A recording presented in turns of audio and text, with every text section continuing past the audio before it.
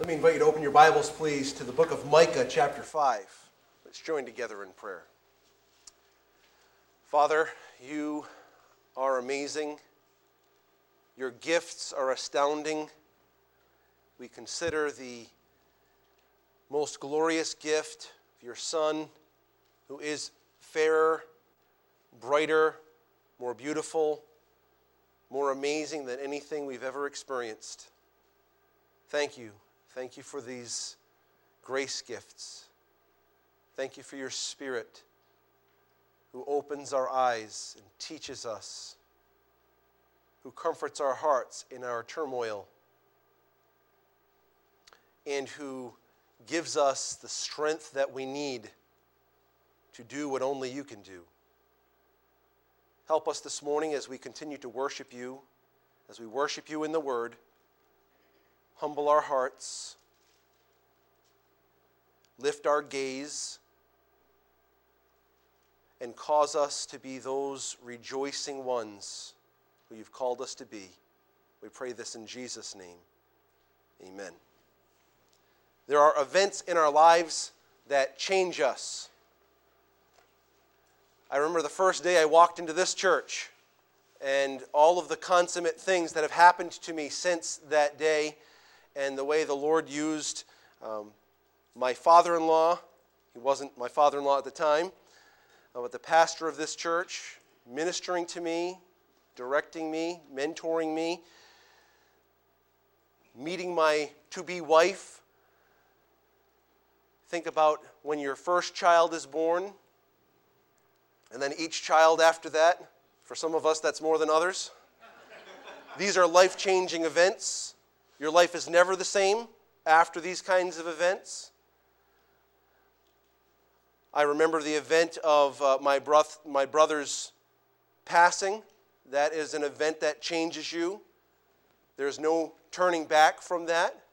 It changes you for the rest of your days. These are things that change us. There are many things we encounter in life that change us. But friends, there's nothing that changes us like our encounter with Jesus. When Jesus comes into our world, everything changes. He changes it. This is the glory of the gospel. And this gospel is what we celebrate day in and day out. That we have the grace that we need for life. That God's given us real life, life that'll last eternally. The grace that comes through Jesus. He changes everything. Last week, in our study of Micah 5, we noted that the ultimate ruler is coming. And we saw in those 6 verses, verses 1 through 6, what this ruler is like. He is the ultimate significance, though he came from an insignificant place. He is the ultimate salvation, though the people were facing oppression. He is the ultimate shepherd, though they had been afflicted. And with all the turmoil all about them, this coming ruler is the ultimate security. We learned about what this ruler was like. As we turn our attention to the last portion of Micah 5, what we'll note is what this ultimate ruler will do when he comes. Take a look beginning in verse 7 of Micah chapter 5. What will this ultimate ruler do? It says, beginning in verse 7, "Then the remnant of Jacob shall be in the midst of many peoples, like dew from the Lord, like showers on the grass that tarry for no man, nor wait for the sons of men. And the remnant of Jacob shall be among the Gentiles, in the midst of many peoples, like a lion among the beasts of the forest, like a young lion among the flocks of sheep, who if he passes through, both treads down and tears in pieces, and none can deliver. Your hand shall be lifted up against your adversaries, and all your enemies shall be cut off. And it shall be in that day, says the Lord, that I will cut off your horses from your midst, and destroy your chariots. I will cut off the cities of your land, and throw down all your strongholds. I will cut off sorceries from your hand, and you shall have no soothsayers. Your carved images I will also cut off, and your sacred pillars from your midst. You shall no more worship the work of your hands. I will pluck your wooden images from your midst. Thus I will destroy your cities, and I will execute vengeance in anger and fury, and on the nations that have not heard. Now, we read this earlier in our scripture reading in the ESV because there are some clarifications that come forth. But notice, it sounds very heavy, and it sounds really oppressive in some ways. But this really is a message of hope. It's incredible what he really is telling us here, the change that takes place when this ultimate ruler comes. When this ultimate ruler comes, he's going to change everything, so much so that everything about their lives is different. Notice the first word in verse 7, the word then. Then. You see, he just told us about the coming of this ultimate ruler. He says he was going to come out of Bethlehem, Ephrathah, and he was going to come forth and he was going to rule. But what we notice is this. When he comes, and when he came the first time, he came to lay down his life as a lamb. This is what we've seen thus far of Jesus coming. But what he also refers to in these passages is a second advent. When he comes again, not the second time as a lamb, but a second time as a lion, one who will set up his kingdom, a kingdom that will rule the entire globe, a universal kingdom, one that covers every sphere of this known world. As we notice this, as we look through this passage, what we want to notice is this: what kinds of changes take place when that kingdom comes? What kind of changes takes place? We're going to note 7 changes. We'll do this briefly.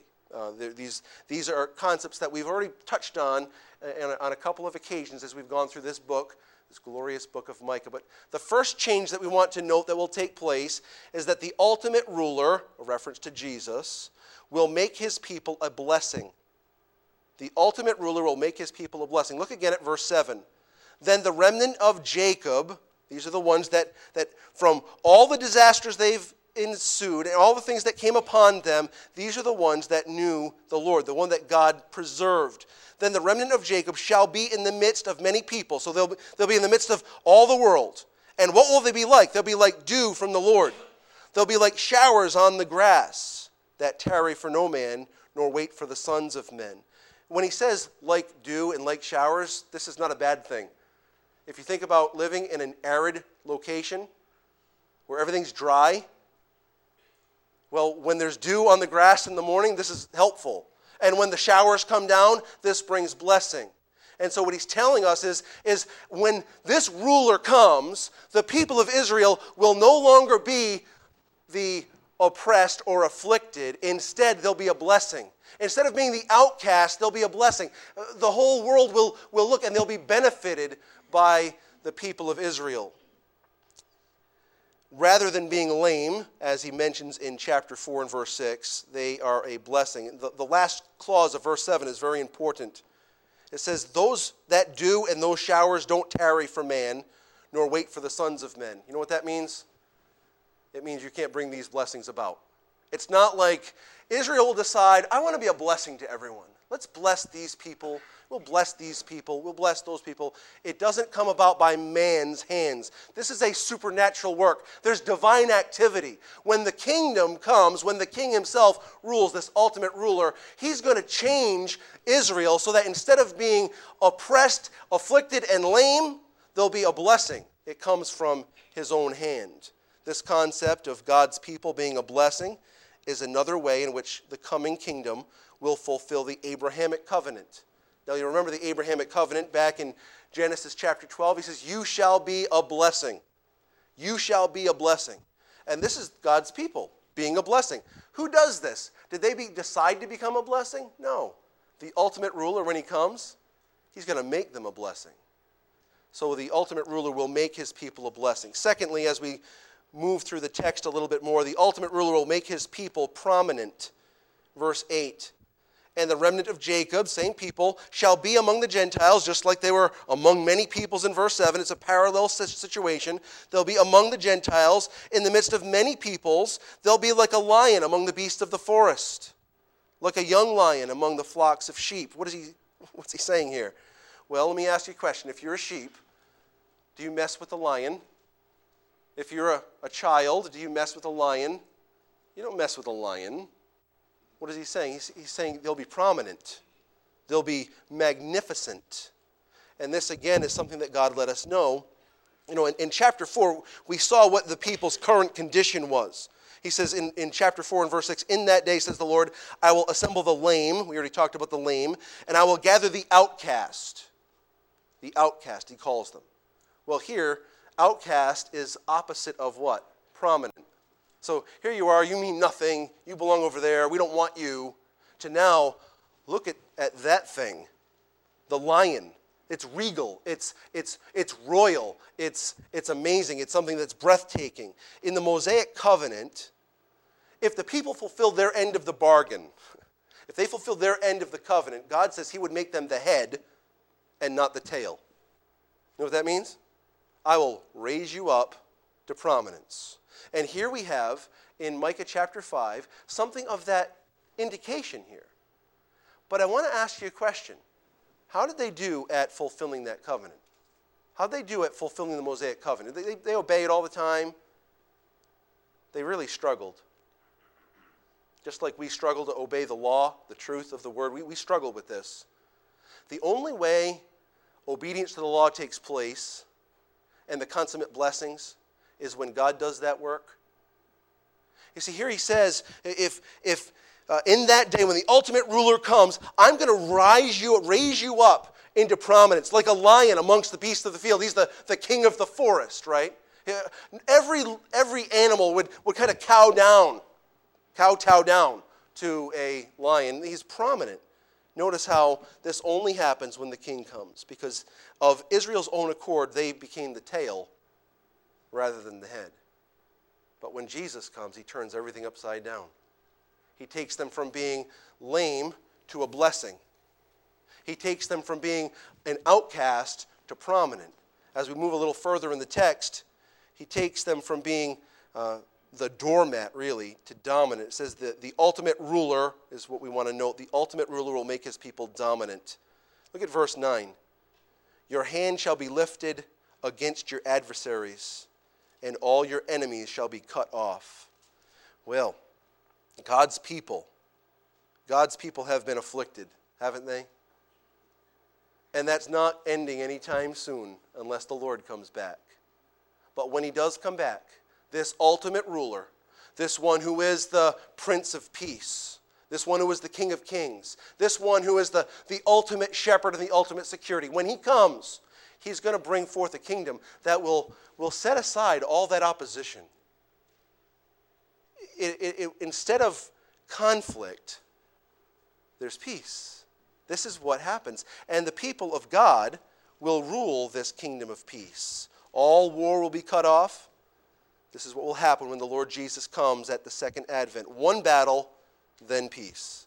God's people will no longer be afflicted, but dominant. As we follow further in the text, he even brings more of this change. We're noticing change. When the ultimate ruler comes, he doesn't just leave things the way they are. When he comes, he changes everything from lame to blessing, right? From outcast to prominent, from insecure, from a doormat to dominant. Now, a fourth area of change that this ultimate ruler, the Lord Jesus Christ, will take from the text. The ultimate ruler will strip his people's senseless faith in military might. I think if you were to really isolate down, this is probably at the heart of the text. There's one other section that might vie for dominance in this passage. When he comes, he's going to strip his people's senseless faith in military might. Look at verses 10 and 11. And it shall be in that day, says the Lord, that I will cut off your horses from your midst. Does that mean no more animals for you? That's not the idea. He gives more clarity in the rest. It says, and I will destroy your chariots. I will cut off the cities of your land and throw down all your strongholds. He's not talking about literally there's no more horses. Horses are no good. They're evil. We're going to get rid of the horses. That's not the concept. He says you're not going to need horses and chariots. You're not going to need strongholds anymore. When I come, I'm stripping you of all your reliance upon anything other than me. And one of the things that we as a people become very reliant on is our own ability to defend ourselves. Now, we could make all kinds of applications to this. Just think about it when someone attacks you from I'm not talking physically now, but just they attack your character. What's your natural response? Okay, I want to tell you all my character. I want to fight this with truth. Look I did this, this, and this. This is what we do. We defend ourselves. God says, you don't need to defend yourselves. I'll take care of this. Stop relying on your own ingenuity.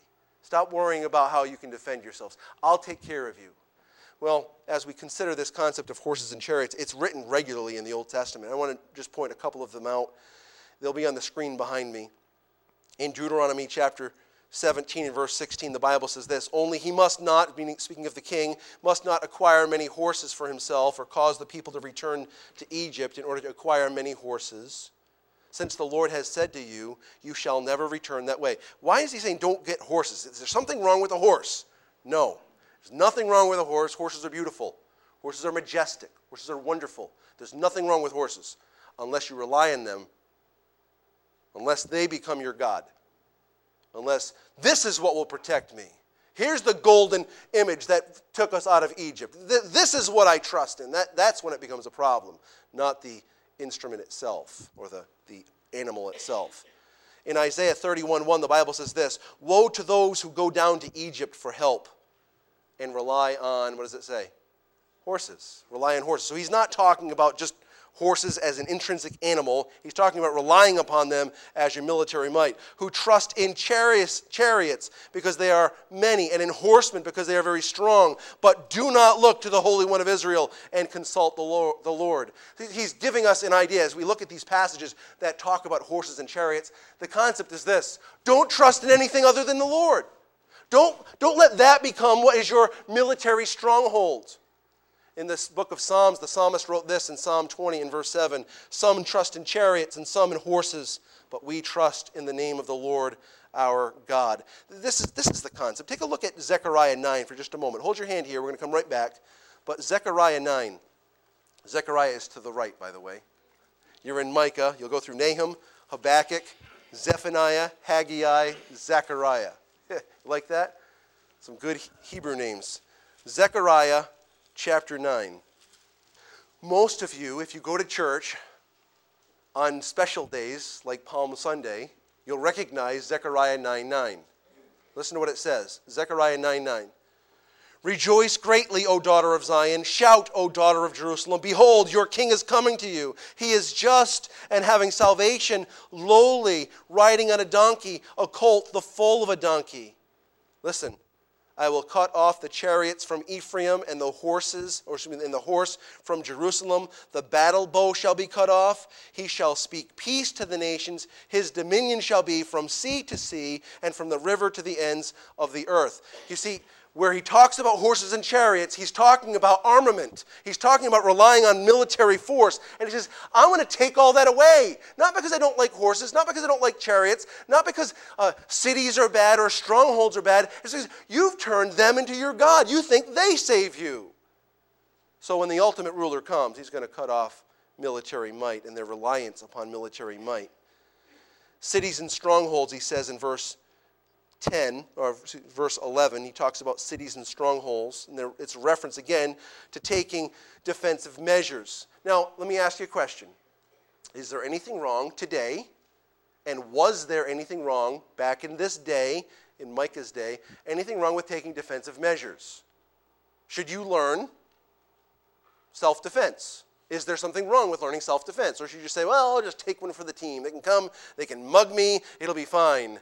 I'll just trust in God. Now, I think we always trust in the Lord, but I think we can also take defensive measures. Do you lock your doors before you go to bed at night? Do you lock the windows? Maybe you do, maybe you don't. Maybe you check, maybe you have like 5 bolts on your door. Maybe you have a security system. Is there something wrong with having defensive measures? No, unless that's what we're trusting in. When the defensive measure becomes our surety, that's when we've made the mistake. And God says, when the ultimate ruler comes, I'm taking all of that away. You can either trust in your measures or you can trust in God. And he says, I'm going to remove the possibility of you trusting in anything but me. This is a good day that he's talking about. Because listen, right now, you and I still have all these choices to make. Will I trust in my own military might? Will I trust in all my defenses that I make? Will I trust in the things that I'm doing? Or will I trust in the Lord? We have got decisions to make. When the ultimate ruler comes and he rules the earth and he takes his people and he takes control of his people, there's no more choices. The horses are gone, the chariots are gone, the strongholds are gone, the defended cities are gone. It's you've got me or you've got nothing. He's eliminating the options for them. This is what happens when Jesus enters our world. It's him or we have nothing. Now, this is offensive to some. In fact, just yesterday I talked with a young man, felt terrible for him. He said, you just told me that I'm worthless. You told me I'm helpless. I said, well, I never said you were worthless. I didn't say that at all. Nothing even close to that. What I said is you need Christ. That's what I said. You need Christ. I feel terrible for someone that thinks that's a bad option. What I want to tell you is that's enough. To tell you that you need Christ, this is the best thing you could ever have. Having Christ means having God. Having God means having life. Having life means having eternity with God. There's nothing better than this. This is good news, friends, not bad news. That's what the gospel is. It's good news. The good news is when that ultimate ruler comes, what he's going to do is he's going to make his people a blessing. What he's going to do is he's going to make his people prominent. What he's going to do is he's going to make his people dominant. What he's going to do is he's going to strip them, his people, from faith and military might and anything that might distract them. Fifthly, this ultimate ruler will eliminate his people's absurd faith in spirits. Look at verse 12. I will cut off sorceries from your hand, and you shall have no soothsayers. What's he talking about? He's talking about people that consult with spirits to get information. Today, maybe that's tarot card reading or palm reading or interpreting the stars, horoscopes, all the other stuff. You know all the things that people go to try to figure out what's going to happen to me. Can I have some form of safety, some form of security, some form of information? I need some direction. And you know what God says? I'm going to eliminate the competition. There'll be no more of that nonsense. That stuff doesn't get you anywhere. I've let you try your way. You've exhausted yourself trying to find ways to make your life make sense and to feel contentment. You've exhausted yourself in this. I'm not going to allow you any more competition. I'm going to give you the only thing that really matters.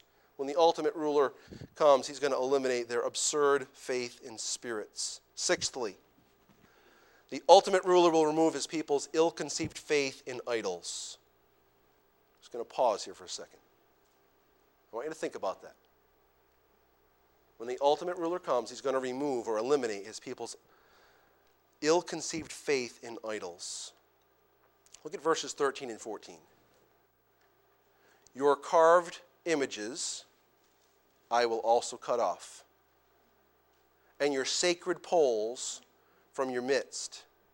You shall no more worship the work of your hands. I will pluck your wooden images from your midst, and I will destroy your cities.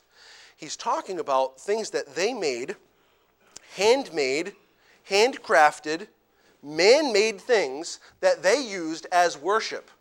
Now, when he talks in verse 13 about carved images and sacred poles, there's a reference to the Baals. When you talk about Baal worship, now we're talking about male prostitution and things like this, very uncomfortable, very disgusting things happening there. And then as you get to the next verse, he says, I will pluck your wooden images. In the ESV, it properly interprets this or translates it, Asherah poles. Now this is talking about female reproduction and all these things. So he's talking about these pagan worship systems that they've created, man-made created worship situations where they've made particular images and idols to help them in the process of their worship. God says, I'm going to eliminate all that. These ill-conceived ideas of what worship really is, no more of that. Now, friends, again, I think this is really important because what we have to notice is a particular recurrence in this text. I will. I will.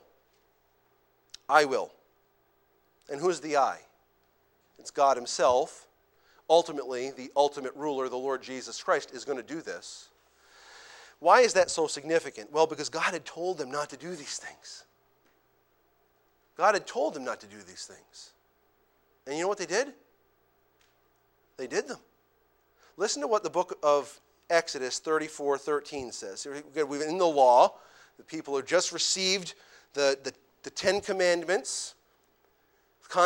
Subsequently, Moses broke the tablets because he was not so happy with their idol worship while he was on the mountain. And God says, bring me 2 more tablets of stones.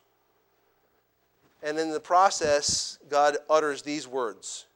You shall tear down their altars and break their pillars and cut down their asherim. That's the same word, asherim, Asherah poles. You shall cut out all the idolatry. This is what God told them to do in Exodus 34, which predates Micah by a number of hundreds of years. How did they do? How did they do with that? God issued the command, don't do this. Get rid of all that idolatry, all that pagan worship. Get rid of all of it. How'd they do? Not very well. Not very well. They did not fulfill the command. But when we get to Micah chapter 5, he doesn't say, hey, don't worship these idols.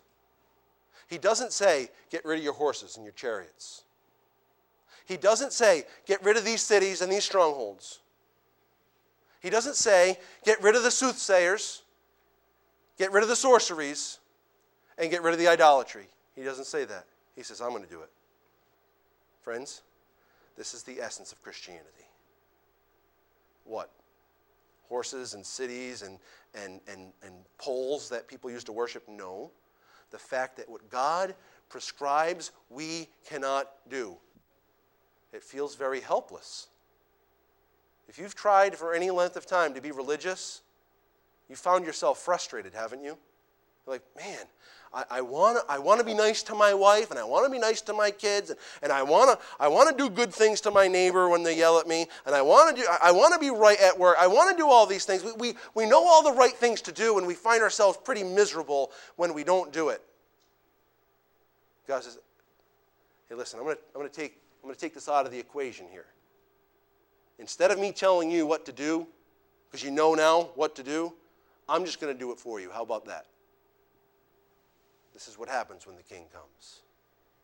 When the king comes, he does it. What they could not do and would not do, God would do for them. This is what we know as the gospel. We cannot fulfill the demands of the law.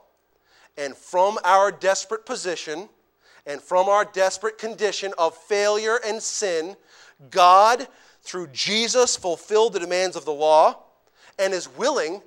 He's willing to attribute to our account perfect righteousness that Jesus Christ himself attained. What God said is, this is what righteousness looks like. His son came along and did every single one of those, so that when I come to know Jesus as my Savior, everything Jesus did that was righteous is placed on my account. Just like everything sinful that I did was placed on his account, he became sin for me, even though he knew no sin. So I might become the righteousness of God through him. This is the essence of biblical Christianity. What we cannot do, God does for us. And we have it in Micah chapter 5. In the Old Testament, under the Old Covenant, we see gospel. Because the gospel is from the beginning to the end of the Scriptures. Because the gospel is the essence of biblical Christianity. When God saves us through the gospel, he roots out our idolatry that once dominated us. Listen to the last portion of Paul's description of the conversion of the Thessalonians. Listen to what it says. It'll be on the screen behind me. He's giving a testimony for the Thessalonians. He says, for they themselves report concerning us the kind of reception we had among you. So in other words, he was coming across people from all over the world, and they said, hey, those people in Thessalonica, this is what's going on with them. And this is what the people that Paul came in contact with were saying about the Thessalonians. And it says, they turned to God from idols to serve the living and true God. So What happened? These people, the Thessalonians, they were pagan worshipers. They were idol worshipers. And when the gospel came to them, it profited them because they believed the gospel. And the gospel changed them. So that instead of worshiping idols as they had previously, they turned away from idols and they turned to God. This is the testimony that they had. Who does this? Did they become really good people? They said, oh, that's wrong. I'm not going to do that anymore. I'll do this instead. It doesn't work that way, friends. Try to turn away from a sin. Give it a shot, just on your own. You'll do really well with it for 2 weeks. Maybe. Maybe not. Maybe you might get a couple of days in. You're not going to sustain righteous behavior. You won't. Not of your own accord. It's impossible. But you know who can? The one who prescribed it in the first place can supply what you need. And that's what we have in Micah chapter 5. That's what we have in 1 Thessalonians chapter 1. Remember, an idol is anything that we put where only God belongs. And so what God says is when the ultimate ruler comes, he's going to get rid of all the idols. He'll strip them of their ill-conceived reliance upon idols and their faith in idols. Well, as we come to the last verse in Micah chapter 5, one more change. The ultimate ruler will put an end to all rebellion. The ultimate ruler will put an end to all rebellion. Look at verse 15. And I will execute vengeance in anger and fury on the nations that have not heard. Now that's what we have in our New King James, and it's not a good translation. The word Shema you can translate it heard, but that's not the idea. The idea isn't just the audible hearing of it. The idea of the Shema in Hebrew is that you hear, understand, and take heed to it. It's obedience, which is why our ESV has did not obey. He'll take vengeance on those who did not obey. Now, what's the concept of obedience here? Well, first of all, I'm going to give you two concepts of what this obedience means. First of all, they were oppressing, making lame, and afflicting God's people. So there's a visible demonstration of their lack of obedience, but there's a spiritual root to it. So there were activities, human activities, that indicated their lack of obedience to God. That's not the source of the judgment here. The source of the judgment goes further. There are 3 times in the New Testament, that God uses the phrase, obey the gospel. Obey the gospel. I just want to show you them. They'll be on the screen behind me. And I want you to think about what it means to not obey the gospel. It says in Romans chapter 10 and verse 16, but they have not all obeyed the gospel. For Isaiah says, Lord, who has believed what he has heard from us? In other words, they heard the gospel, so they audibly heard it, but they didn't shema. They didn't hear, heed, and obey it. So there was a disobedience to the gospel in Romans 10. In 2 Thessalonians chapter 1 and verse 8, the Bible says this, in flaming fire, inflicting vengeance on those who do not know God and those who do not obey the gospel of our Lord Jesus Christ. And again, this concept of obeying the gospel. The gospel comes and they say, no. God says that results in judgment. Peter then uses the phrase in 1 Peter chapter 4 and verse 17. For it is time for judgment to begin at the house of God. And if it begins with us, what will be the outcome for those who do not obey the gospel of God? So again, obey the gospel. They disobey the gospel. Judgment starts here, and it moves out from there to those who don't obey the gospel. What does he mean? What does the gospel say? Does the gospel say, be a good boy, and God will accept you?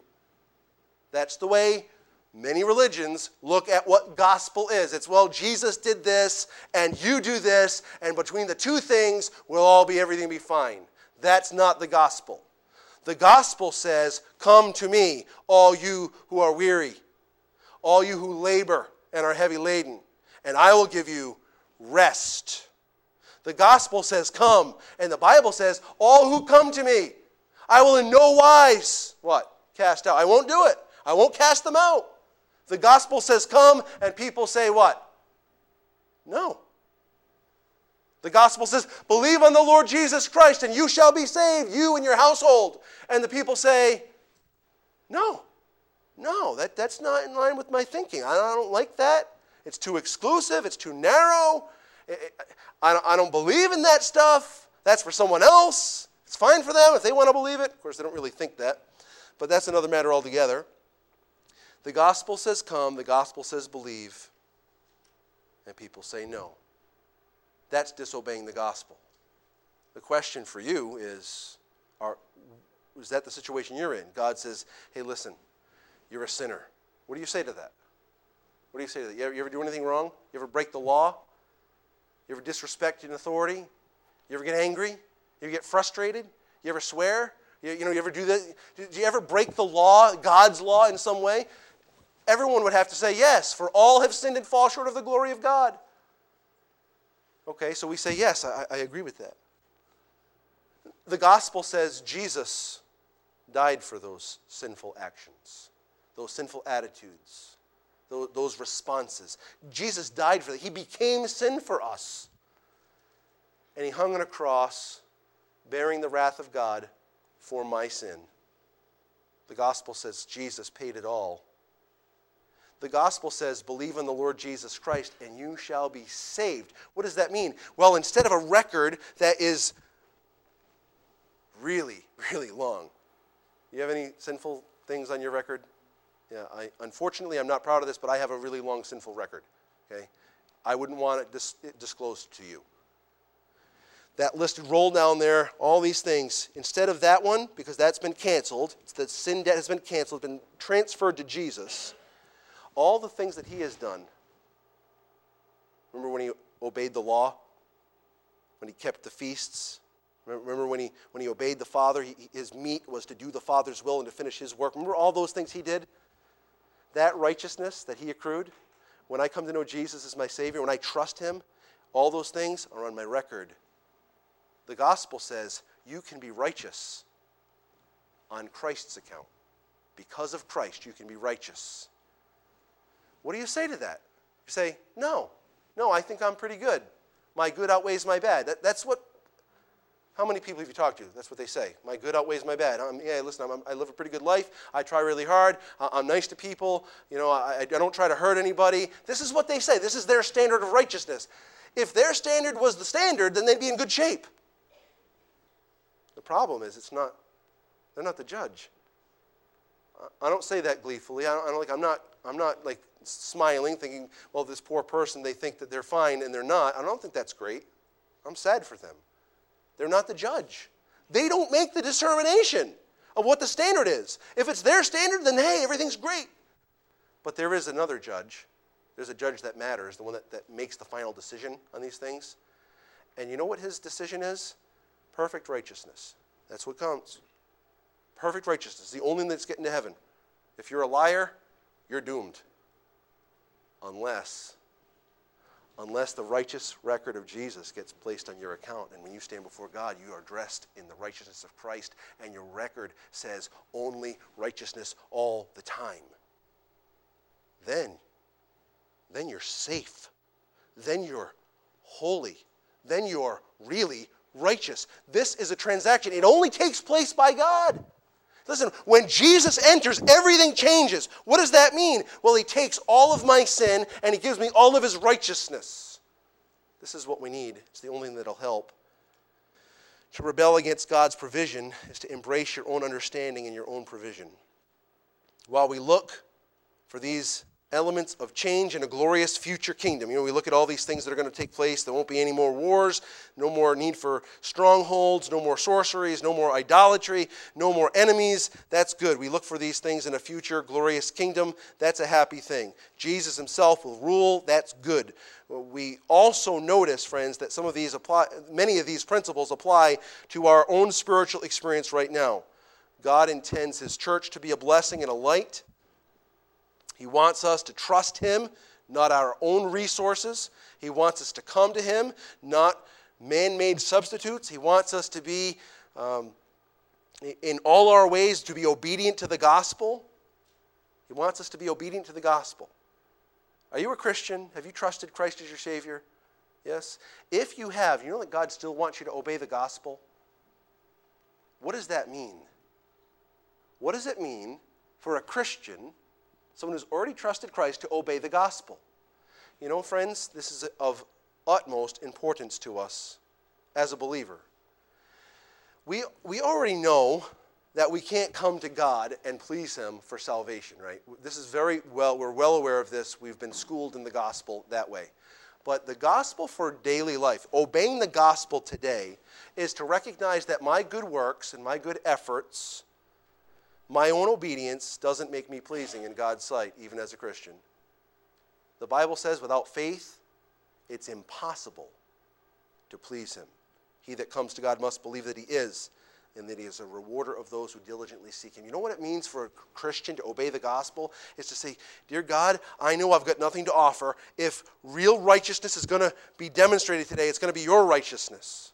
See, God has already made us positionally righteous. When God looks at me, I'm holy already. I'm holy. The Bible says, as the chosen of God, you are holy and beloved. He loves me already. To the nth degree, there's nothing changing that. I'm already holy. My condition has been eternally changed. It's beautiful. But you know, obeying the gospel means that my everyday countenance and my interaction with others will then also reflect that righteousness, and that only happens through the work of Jesus Christ in me right now. Obeying the gospel is to say, God, I know if I'm going to be righteous today, if I'm going to do the right thing right now, it's going to be by surrendering my heart and mind to your Spirit. Obedience to the gospel as a believer is walking in the Spirit. Obedience to the gospel is allowing God's grace to reign supremely in my life. It's to really, what Brian read as we opened up, is to allow Christ to have preeminence in my life. But what does it mean for an unbeliever to embrace the gospel? Well, we just talked about it, right? Recognizing that you're a sinner and that a sinner needs to call out upon the name of the Lord. And when a person calls on the name of the Lord, they'll be saved. Here's what the Bible says in Romans chapter 10, verses 9 and 10. If you confess with your mouth that Jesus is Lord and believe in your heart that God raised him from the dead, you will be what? Saved. You'll be saved. For with the heart one believes and is justified, and with the mouth one confesses and is saved. So for those of you that maybe you've never trusted Jesus as your Savior, maybe you don't know what it is to have a relationship with God that is eternally changing. What God says is, call upon the name of the Lord today. You see, when the Lord Jesus comes, when he enters our world, everything changes. That's what he says in Micah chapter 5. He's talking about Israel's fortunes. Everything changes from lame to blessed and a blessing. From an outcast to prominent. From a doormat to dominant and prominent. When the Lord Jesus comes and enters their world, instead of relying upon anything man-made, whether it be military might or spirits and sorcerers, or it be something along the lines of idolatry, all of it fails. Jesus removes it because he must be Lord. And he will be Lord in the life of the one who calls upon him. He will be Lord. He will change everything, just like he will Israel's fortunes one day. We look forward to that day, but we also recognize that right now he's doing the very same thing in our own lives, stripping us of every self-reliance. If he's not stripping you of your self-reliance, what's getting in the way? What's getting in the way of you being stripped of your self-reliance?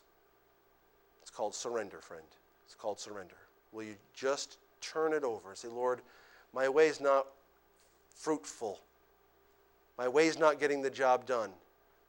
I want what you have to offer me. I find it to be enough. And you know what will happen? He'll take care of it. Because that's the supernatural side of it. He does what we could never do. Let's ask him to help us with this. Let's pray. Father, we're thankful that you've given us truth. Your word is truth. And we know that your word as truth sanctifies us. It makes us set apart. It makes us holy. We ask that you'd help us to surrender our hearts and minds to you. I pray for each believer, myself included, that we would not allow any self-reliance to get in the way of the work that the Lord Jesus can and will do in our lives. I pray for anyone here that's never trusted Jesus, that they would recognize that they can have life and have it more abundantly through him.